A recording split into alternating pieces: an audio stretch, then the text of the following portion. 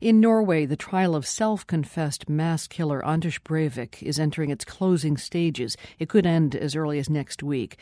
Breivik has admitted that he killed 77 people in two incidents last July. One was a bombing in Oslo, and the other a shooting rampage at a youth camp on the Norwegian island of Utøya. But the central issue at the trial is whether Breivik is sane. The experts can't agree. And that leaves a big question mark looming over the trial's outcome.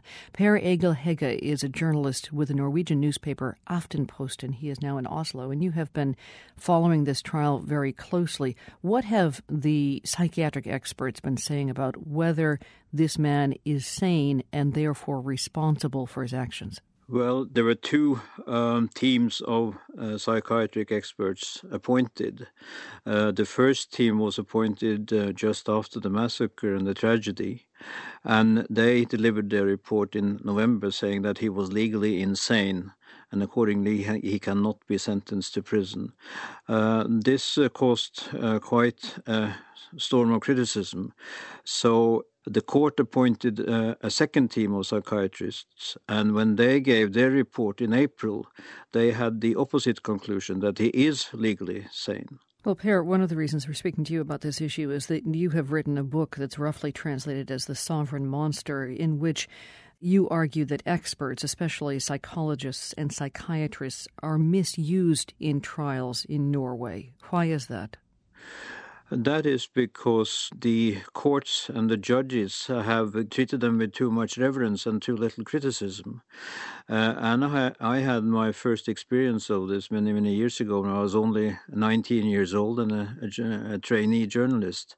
And this was a local trial in a small village in Norway where the expert, who was an expert on motor vehicles, took over the whole trial, parked the judge in a corner and got it the way he wanted. Has that been happening in other cases as well that you've seen? Is it a pattern? Yes, I have seen that in other cases, which I have reported as a journalist, and I've also been an expert witness myself and seen a terrible outcomes of trials.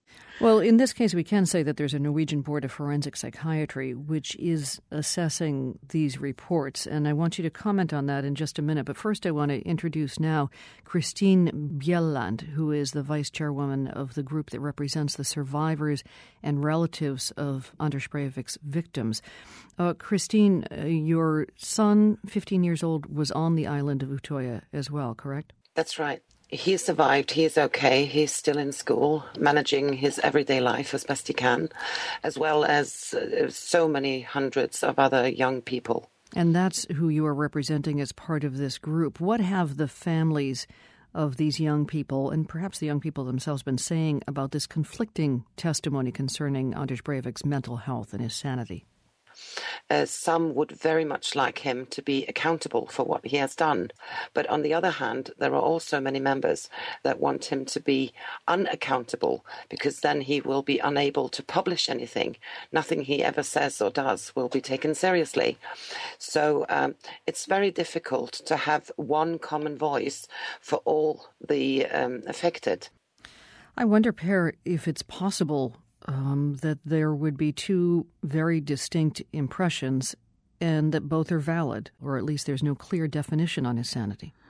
That is a possibility. It's also a possibility that he has been feigning either illness or has succeeded in faking sincerity, as the saying goes.